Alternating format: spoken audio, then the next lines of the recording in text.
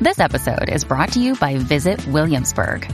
In Williamsburg, Virginia, there's never too much of a good thing. Whether you're a foodie, a golfer, a history buff, a shopaholic, an outdoor enthusiast, or a thrill seeker, you'll find what you came for here and more. So ask yourself, what is it you want? Discover Williamsburg and plan your trip at visitwilliamsburg.com.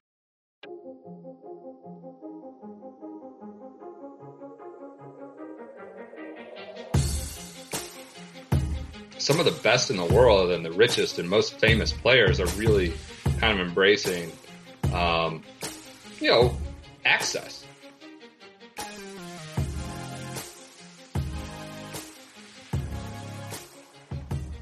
All right, folks, welcome to another episode of the Golf Unfiltered podcast. I'm your host, as always, Adam Fonseca, editor-in-chief over at golfunfiltered.com. Follow me on Twitter at golfunfiltered. Send me an email, adam@golfunfiltered.com. Very happy to welcome our guest this week, Mr. Brendan Porath of SBNation.com. Brendan, how are you today? I'm doing well, Adam. Good to talk to you, man. Yeah, good to talk to you as well. Listeners, we've kind of been on a trend lately where we've talked a lot about golf equipment. And Brendan, it's been a while since we've actually spoken about PGA Tour stuff on this podcast. So this is a breath of fresh air in a way. So I appreciate you being able to do it. Yeah, you start throwing equipment questions at me. I'm not going to be of much use. I'm definitely not an expert there. I have a kind of tangentially follow it on the periphery, but that's not my expertise. I'm happy to talk tour though and fire off some takes. Awesome. We'll definitely get into that. But Brendan, before we get going, why don't you let our listeners know a little bit about yourself, where you're from, and what you do over at SB Nation? Sure. Well, I'm originally from Cleveland, Ohio. I live in just outside Washington, D.C. now. I'm an old man living in the burbs now with a wife and kids. So, yeah, I've been at SB Nation now for a little over 5 years, kind of doing everything. I've done everything there, but primarily golf now and have been for the last couple of years. I edit the golf section there. I help edit with some other stuff, other sports, but it's mostly just edit and writing around golf and planning out our coverage. We're not just a golf only site, but that's all I basically do at this point. So as the company's grown and expanded, there's been kind of a little more opportunities here and travel, get on the road, go to some of these majors, some of these big events, and it's a great opportunity. We just follow. You kind of made that clear at the beginning. It's really just coverage of the pros, like we would, whether we cover the NBA or college football or whatever. It's coverage of the best players, not really travel or equipment and things like that. Mm-hmm. So it's writing in a fun and writing, video, whatever, in a kind of more lighthearted and fun way. We'll get serious when we need to, but also kind of just a digital approach to covering the tours. And listeners, I actually, for a brief time, worked for Brendan over at SB Nation. I think it was pretty brief, but I probably the last time I actually wrote about PGA Tour news stuff was when I wrote over at SB Nation. And Brendan, you guys and your team have been doing a great job ever since, and you continue to offer just a fresh perspective on some of the things that are happening on tour. And, I've been reading and paying close attention to everything that you guys have been writing, specifically yourself, about, just everything that's going on about Tiger. And, obviously, Tiger Woods is still, for some reason, still moves the needle in golf world. But let's face it, I mean, he's what the casual fan of the PGA Tour still pay attention to. Brendan, you got to help me out here. Like, how should I be a fan of Tiger Woods at this point? I mean, I don't even know what to expect from this guy. He's just not playing anymore. And what advice would you have for a guy that is a longtime Tiger fan? I think that's an interesting way to put it. How to be a fan of him, because it's really, really depressing to watch him play. It's not. Even if you're a fan or hater or whatever, whatever you think of him, it's just generally not enjoyable to watch him play golf or watch him kind of slog through rounds right now. And I kind of didn't expect us to get to that point so fast in this comeback after being away for whatever it was, 17 months. Right. So I think, how to be a fan is more just appreciate what he's done and what his past greatness, and try to just understand here we're in kind of phase 2 or the sunset phase here. Same way you're a fan of Michael Jordan, same way you're a fan of guys that maybe can't get it done, or Federer. Ideally, he could, be Federer. That's kind of like the model of what he could become here in this last, maybe it's a year of his career, maybe it's 10 years, whatever it is. Like Federer's the model, right? Right.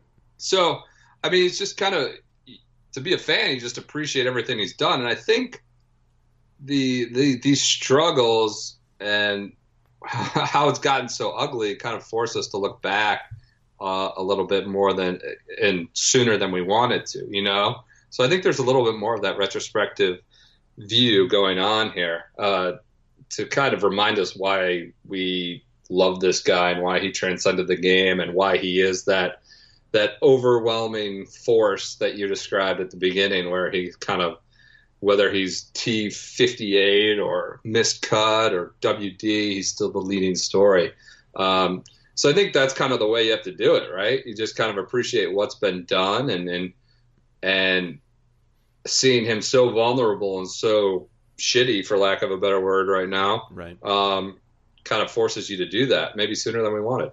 Definitely sooner than we wanted, and you even mentioned, and I agree with, all of this just seems to have happened so quickly, and I feel that because he is such an overpowering force still, even today, even not playing well, folks like yourself and me to a point, even though I focus more on equipment and other golf-related things on the site, we still have to kind of come up with ways to talk about this guy. And, obviously you can look back on all the great things that he's done in his career, greatest golfer of our generation, any, way you want to describe that.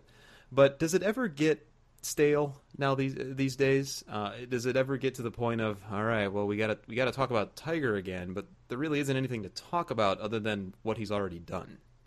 Yeah, I mean, it depends on what you want to extract from it and what the approach you want to take. I talk, Spencer Hall is our editorial, director, genius writer, kind of like a tour de force anytime he starts typing. Wrote about Tiger after he wrote it before, the WD, but kind of had been working on it a little bit. And we talked about it a little bit about how hilarious this kind of what he calls Pensacola Nights version of Tiger Woods is, with the line beard and the monster, swigging, and you can appreciate that. It's kind of funny. Obviously, I get a kick out of it. Obviously, when he starts playing golf, it's not as fun, but he does seem like a little less robotic, maybe. There's still all that kind of BS you're going to get from Mark Steinberg about, you don't even know what's going on with his health. And, there's still the Tigerisms, like, I got to wait for my back to calm down, like, whatever that means. Right. So that's all there, but, like, he's tweeting Mac Daddy Santa, and he's a 41-year-old, Florida man trying to figure out, who he is and what his personality is after being kind of this robotic, guarded, protected, supernova for so long. It's interesting. It's interesting to follow. Maybe it's not as entertaining as watching him play golf, but for me, it's really interesting to see the person that he's trying to become, that he's, expressing outwardly, to whether it's through tweets or, screwing around with the guys, as he talks about now, right? He's like, I gotta get back out there with the guys, man. This is a fraternity. He keeps saying that. Like, dude, you didn't even want to look at anyone else for, the first 15 years of your career. So I find it really interesting to follow him in that way as he tries to find really who he wants to be here in his 40s, and whether that's sending humorous tweets or drinking Monster Energy or whatever it is. It's just, I think that part of it's kind of interesting to follow along. And Spencer hit on that in a lot better way than I could right now. But I think that's what I find interesting about him. I think there was the a few tweets that had gone out about how, comparing Tiger to that deadbeat dad that just kind of comes around every so often and says, hey, I'm back, kids, here's some presents, and then just kind of leaves. Yeah, Chris Solomon, No Laying Up, had something like that, right? He comes around with a case of Monster and, smoking a pack of Cools. Yeah. He is that guy now, yeah.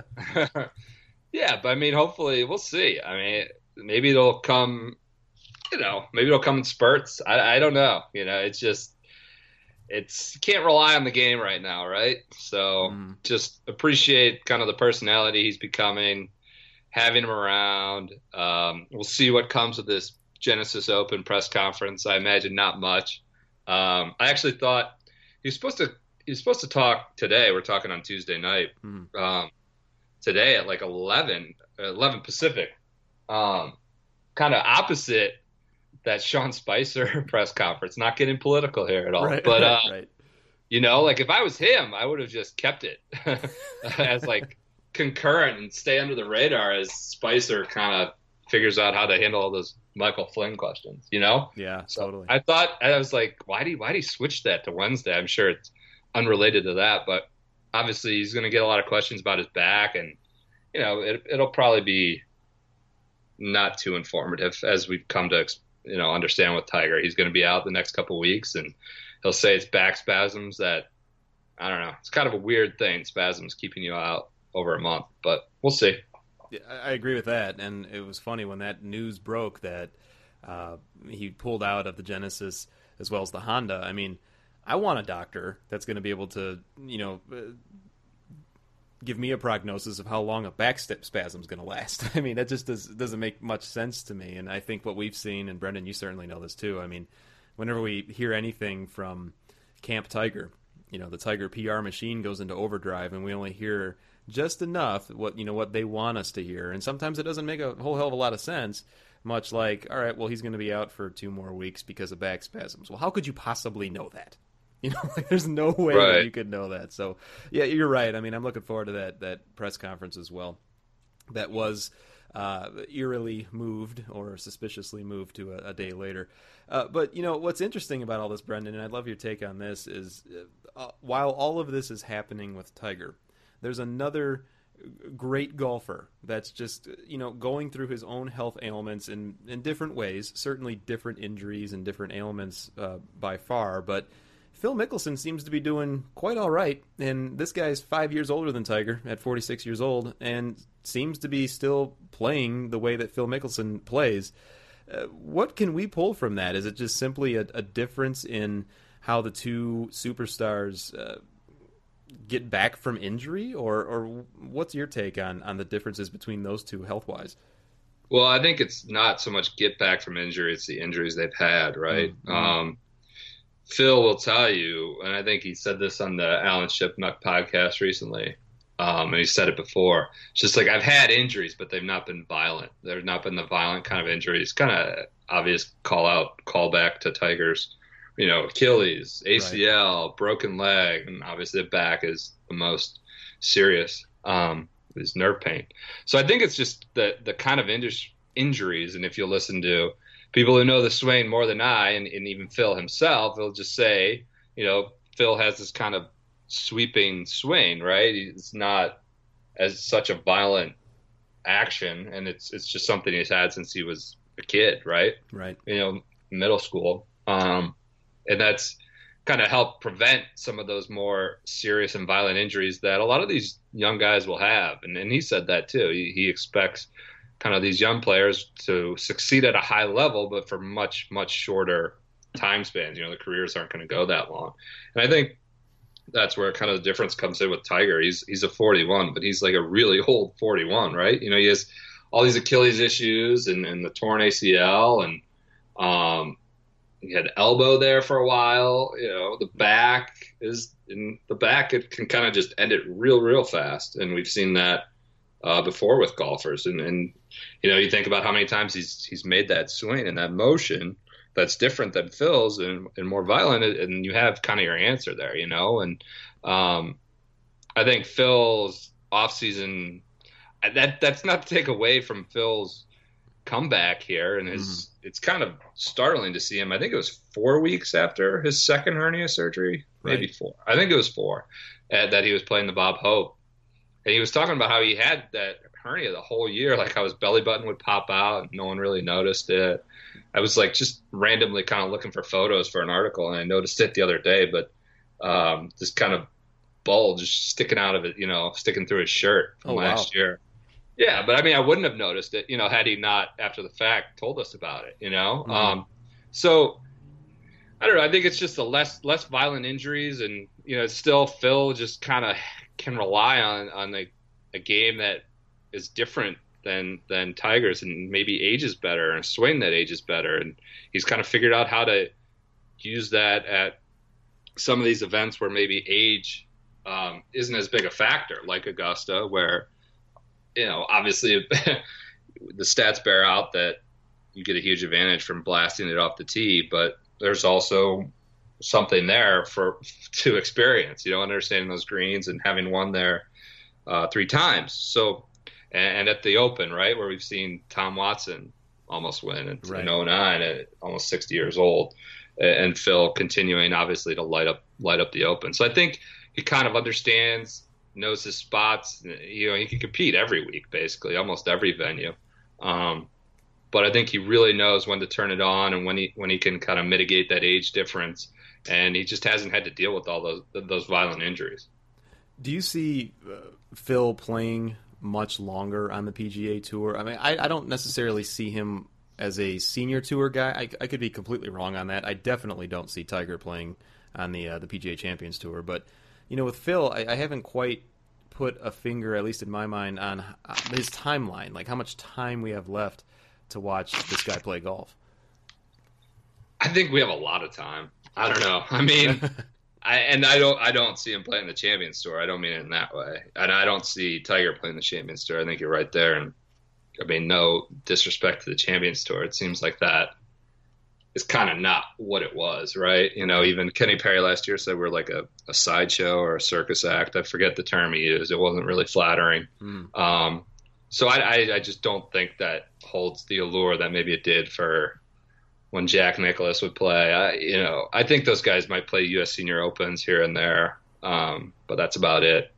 I just think Phil, though, has a lot of time left to just kind of rehash what we just went through. I think he wants to keep playing on the Ryder Cup teams. I think he wants to keep going after majors, going after Masters, obviously trying to win the career slam. I think that's, he's got these venues pegged, right? Upcoming U.S. Opens at Shinnecock and Pebble and places where he's come close and played well over the course of his career.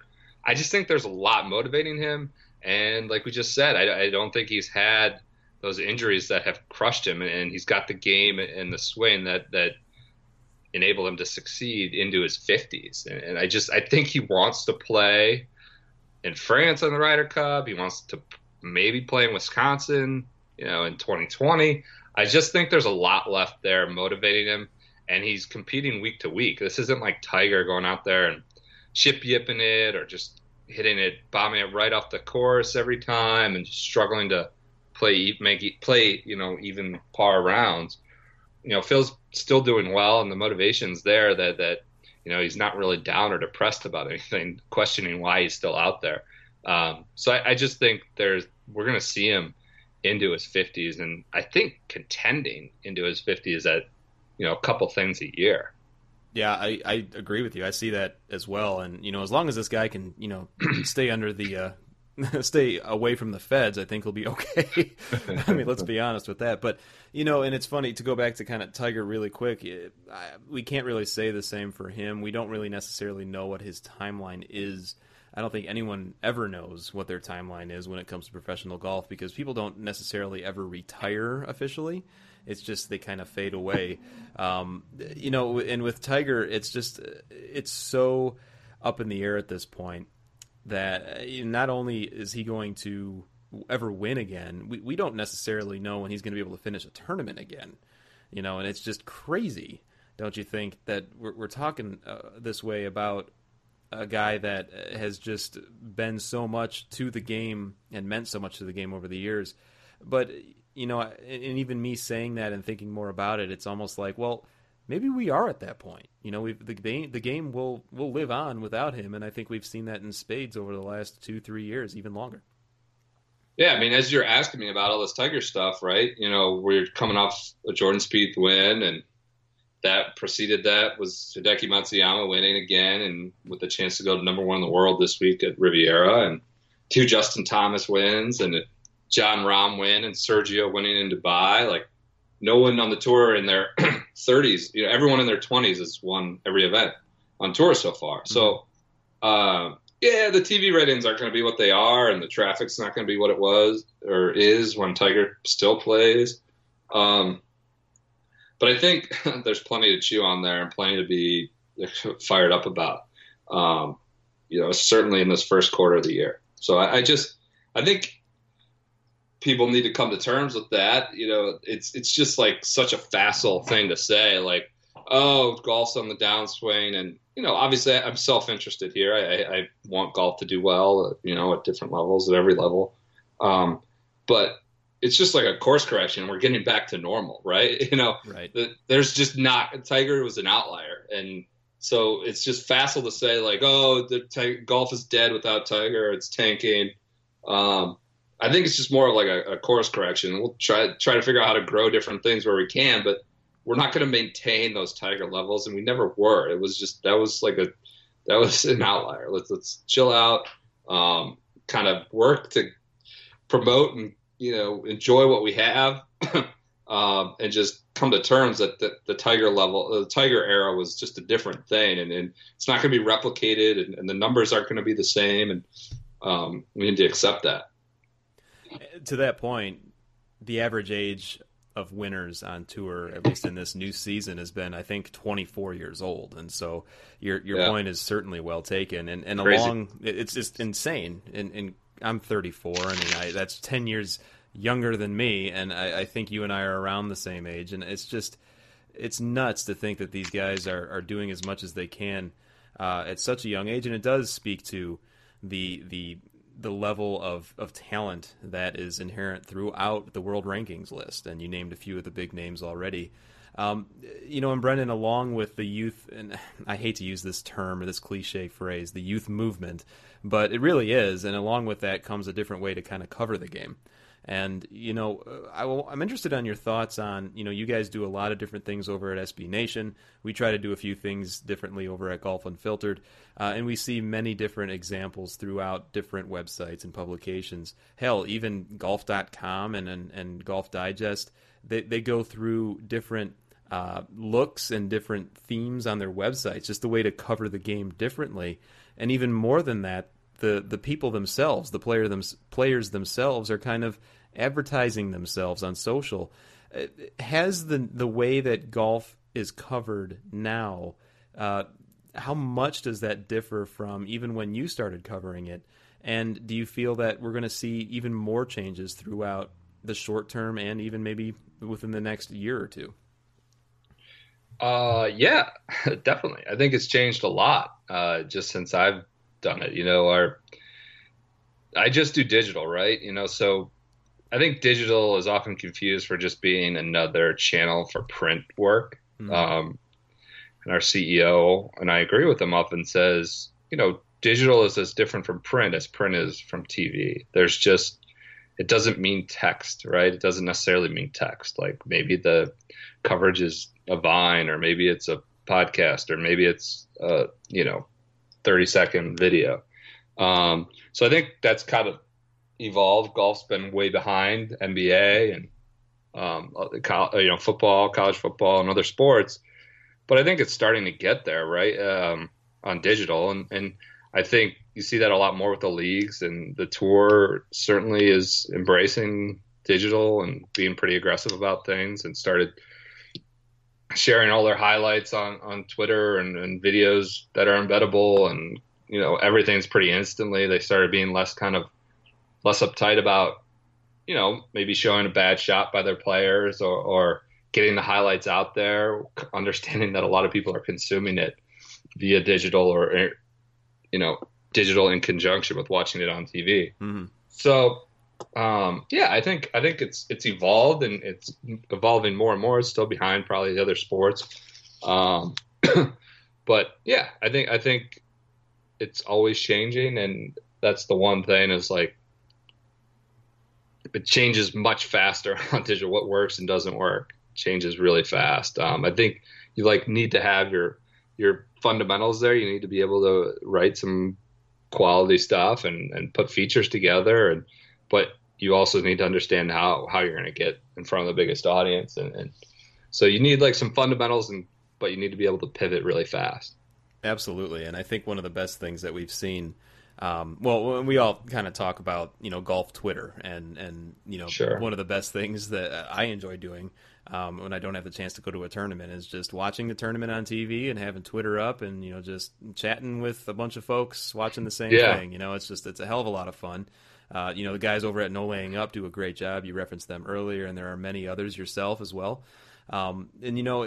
It's kind of funny, Brendan, over the years and even over certainly the most recent months, how a lot of these players are just taking part and becoming part of that show, so to speak. The fourth wall has been broken down a little bit, where fans and writers alike can interact with one another, and now players are getting involved in this as well.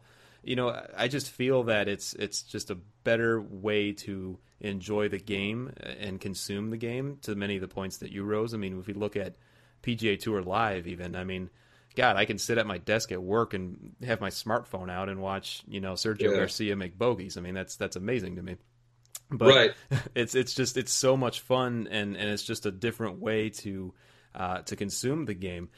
Do you think that, with all of these different ways and mediums and ways that we can incorporate even digitally how we cover the game, that do you feel that this interactivity with players is a positive thing? And if so, is there a limit to how much we should interact with them? Because we've definitely, and we could probably think of some examples of when that might have gone sour in some instances. Oh yeah, I mean, it can't not be a good thing. I mean, it's awesome. It's great, right? You've seen kind of, and I think we talked about the average age is 24 or whatever. They're a lot younger than me, a lot younger than you. Mm-hmm. Like these guys have come up in high school being on Instagram and being on Twitter, and like these are the consumers now, and all of a sudden they become celebrities or famous or super wealthy. But they kind of came up being on social media. I think it's awesome. You see kind of Rory going on Chris's podcast over there, right? I mean, this is amazing. This is getting this access is kind of incredible. And in a way, like these guys came up, not necessarily Rory, but some of even the younger guys come up following Twitter and finding, interesting golf stuff on social media. Maybe that's developing those relationships that way, where it's a different. Maybe that it was with the TV guy or a print newspaper guy in the past, 30 years ago. So I don't think like the access could ever be. It's really cool how they're embracing it. I think some of the top players in the world are really setting the trend in that way, right? It's a very, very different approach to than what Tiger might do, right? Where he's kind of walled off, and understandably, I kind of know why he needs to be. But some of the best in the world and the richest and most famous players are really kind of embracing, access and openness. And I think that's an awesome, wonderful thing, because you start to understand these people better, and it helps how you write about them or cover them, and kind of gives you more appreciation next time maybe they fuck up or maybe they play well, whatever it is that they do. Yeah. I think you have that kind of that library of knowledge thanks to their access, and you appreciate it more. And I think they appreciate us more as well, and it's just that ability to become involved in the way you're covered and to have a say, so to speak. Not that they didn't have a say in the past, but certainly more so now on how they are portrayed in digital media, which I think is great. I think that stuff that we see on Snapchat or SBK or SB2K16 or what is 16 or 17 that's going to come up here. I'm excited about seeing as well. I'll be honest with you. That type of stuff, it just adds another layer to the way that we can learn more about these guys, and hopefully in the post-Tiger era, understand a little bit more about where the game's going to go. And I think, honestly, as you were talking, I was thinking about just other areas within the golf industry that we're beginning to kind of see this, not to go down the equipment route, but we begin to see more fun stuff, I'm using air quotes over here, from equipment companies as well, because they've got these guys like Ricky Fowler, they've got Bryson DeChambeau, who just are so different in so many ways, and they're kind of embracing the differences among these young players in the way that they sell their products, for crying out loud. And it's so fun to kind of see the trickle-down effect. And yes, I mean, there are going to be those times when, as you put it, when somebody fucks up and they're put out for the entire world to see.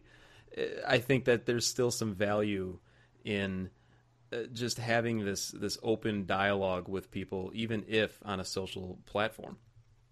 Yeah, I think I think besides their agents, maybe that SB2K16 or whatever I forget the term. I think everyone appreciated that. That made them more popular, more likable, more enjoyable. It was like a bachelor party weekend almost, Not probably they didn't give us all access there, but right. I don't think it was that extreme. But this was a cool thing. We appreciated it. We enjoyed it. Some people appreciated it too much and contented the hell out of it and made way too much. But it was a good thing, right? And we don't need to be so uptight. I think sometimes we conflate the word. We just throw the word out millennial really haphazardly. It's kind of an empty term. Yeah. And we conflate millennial with just digital, right? Digital coverage of golf, digital coverage of the tour, what we do, can be really serious stuff, right? It doesn't need to be just bullshit, 5-second, things that can't hold your attention. It doesn't all have to be kind of inane stuff. I think there's this negative stigma from a lot of people, except for advertisers, with the word millennial. I think digital is just a different way from print or a different way from TV to cover the game. And maybe some of that is what you would characterize as millennial or more kind of goofy and lighthearted. But I just think it's a pretty serious approach to coverage that's maybe the audience is mostly millennial, but I don't think there's a millennial way to cover golf, right? I don't think that means you need to be inane all the time and do goofy stuff and care only about the animals waddling on the fairway. I enjoy that stuff. I don't mind watching it. I think it's funny, but that doesn't mean you can also write a pretty serious feature about something too or someone. So I think we too often conflate this is what the millennials want with just digital coverage. They're not one and the same. I think just because digital is reaching a lot of millennials, it doesn't mean that you're just kind of that's how you cover the game. It's interesting you say that. I've spoken to and had a few of the more traditional journalists on this show in the past, Steve Elling, Robert Lucetich, a few others, and even Robert has gone kind of, over to the digital side, mainly out of necessity. You kind of have to do that. We've had Kyle Porter on the show as well, and he's definitely does a great job over at CBS. And it's crazy to think that, in the past, you mentioned attention spans, which I agree. You don't want to have that mentality of, well, millennials have these short attention spans, and so we can only write, 500 words and hope that they read it. But in the same token, you kind of lose a little bit, at least in my view, of the long form writing, the art of it. And I know that you guys over at SB Nation have done a lot of great long form articles in the past. Brett, do you feel though that art form, or at least that form of writing, sports writing, is dying, or is it already dead, or do you feel that there's still a place for it? No, not at all. I mean, I think there's less of a place for it, but I think you need it. I think it's vital. I wish I could do more of it. I have lots of ideas and thoughts on how to execute more of it. It's just sometimes the demand to keep the trains running precludes you from doing that. But I think it's vital, and I think you see Alan Shipnuck trying to do that. I think now at SI, who comes from more of that print background and writes pretty brilliant long form stories or longer stories. Understanding that he can still do that, but he needs to mix in, blogs and video and other things like that. Mm-hmm. So I don't think it's dying. I think it's necessary and it's valuable. And I think you need some of that stuff with the fluff. And I think that there's a balance, and that's kind of, you need to have a well-balanced diet on digital with a little bit of everything. And ideally you could, that plays a part, whether it's you're doing one long story a quarter, one a year, whatever it is. I think that, you should strive to have that in your arsenal. Maybe you're not a strong writer and that's just not what you're going to do. And that's fine too. Stick to your strengths, whether that's hosting a podcast or being a social media manager, whatever it is. But I think to have kind of a well-balanced approach, you need that there. You need that kind of, maybe it's not going to get the biggest numbers, but I think it's a part of a brand that you need to have. Absolutely. And I totally think that at some point, we're going to see kind of this rebirth of the long form art. I keep referring to it as an art form because I really do believe that it is. And I do agree that there's a place for it. That's why I got into this. Like I was reading, I just read, I print out, 5,000, 10,000, sometimes 25,000 word articles. Some of them were from like the 60s. Mm-hmm. This is how I got into sports writing, and they weren't all sports stories. Some were in GQ, some were in whatever, Harper's, Esquire. Like that's how I got into this, is just reading the long form writing. Now, maybe that's not the kind of, that's not the bulk of what digital is, but I think a lot of people are going to make sure that lives on. And I think it's important to keep that kind of storytelling alive. Some of the stories might come in 6 second, 6 second snaps, but I think there's still going to be a demand for that kind of 10,000 word storytelling. If you can write it well and do it well, and there's a lot of people out there that still can, and you accompany it with a video or kind of a sexy design on digital, I think there's plenty of room for that. In a lot of ways, I'm the same way. I mean, I wouldn't necessarily print out the articles, but I would definitely, read through them. And in a lot of ways, those articles kind of told the story of the tournament. And that just really opened the door and opened the eyes to many people as to, okay, well, I couldn't go to the tournament, but through these writers' eyes and through his or her words, I can actually see, what occurred in this tournament without even being there. And so I agree with you completely. I think it's something that will live on. I think it's something that is needed and necessary to even just tell the stories in a game that is just ripe with numerous stories, such as the game of golf.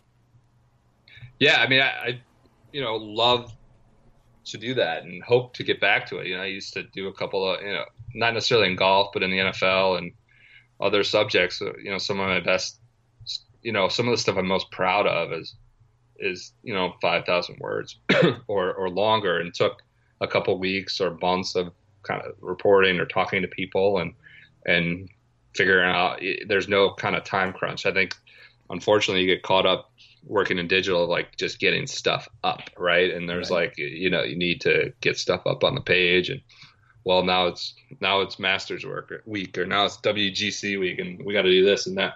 So a lot of it's finding the resources and time to do that. But I think it's vital to have, even if it's not, even if I can't do it, I think it's going to live on, and I'll still be a big consumer of it. Absolutely. And thanks for going down that road with me. We kind of went off on a little bit of a tangent there. Not a problem. Definitely enjoy talking about that side of writing and everything. But, sure. Speaking of telling the stories of tournaments, we do have a tournament coming up this week, and it's one that, the biggest story, at least heading in, is the name that won't be there, which, is obviously unfortunate and unfair to the huge names that are in the tournament, And just not to put you on the spot too much, but the names that are going to be at the Genesis Open. It's obviously a fan favorite golf course at Riviera. Who right. Would you pick just off the top of your head here, knowing who's going in as the favorite for this week? I think it's DJ. It's got to be. This is a Bombers course. It's like an old school classic design, so maybe you might get the impression that Bomber, there's the ability to hit the ball 350 yards might be mitigated, but this is generally a bomb and gouge course. I think the stats bear that out. DJ's always there, so is Bubba. I think he wants to win this one bad, and I think he's been close. Wants to add Riviera to. It's kind of LA is very Southern California is a very DJ kind of vibe to it, and this course sets up beautifully for him.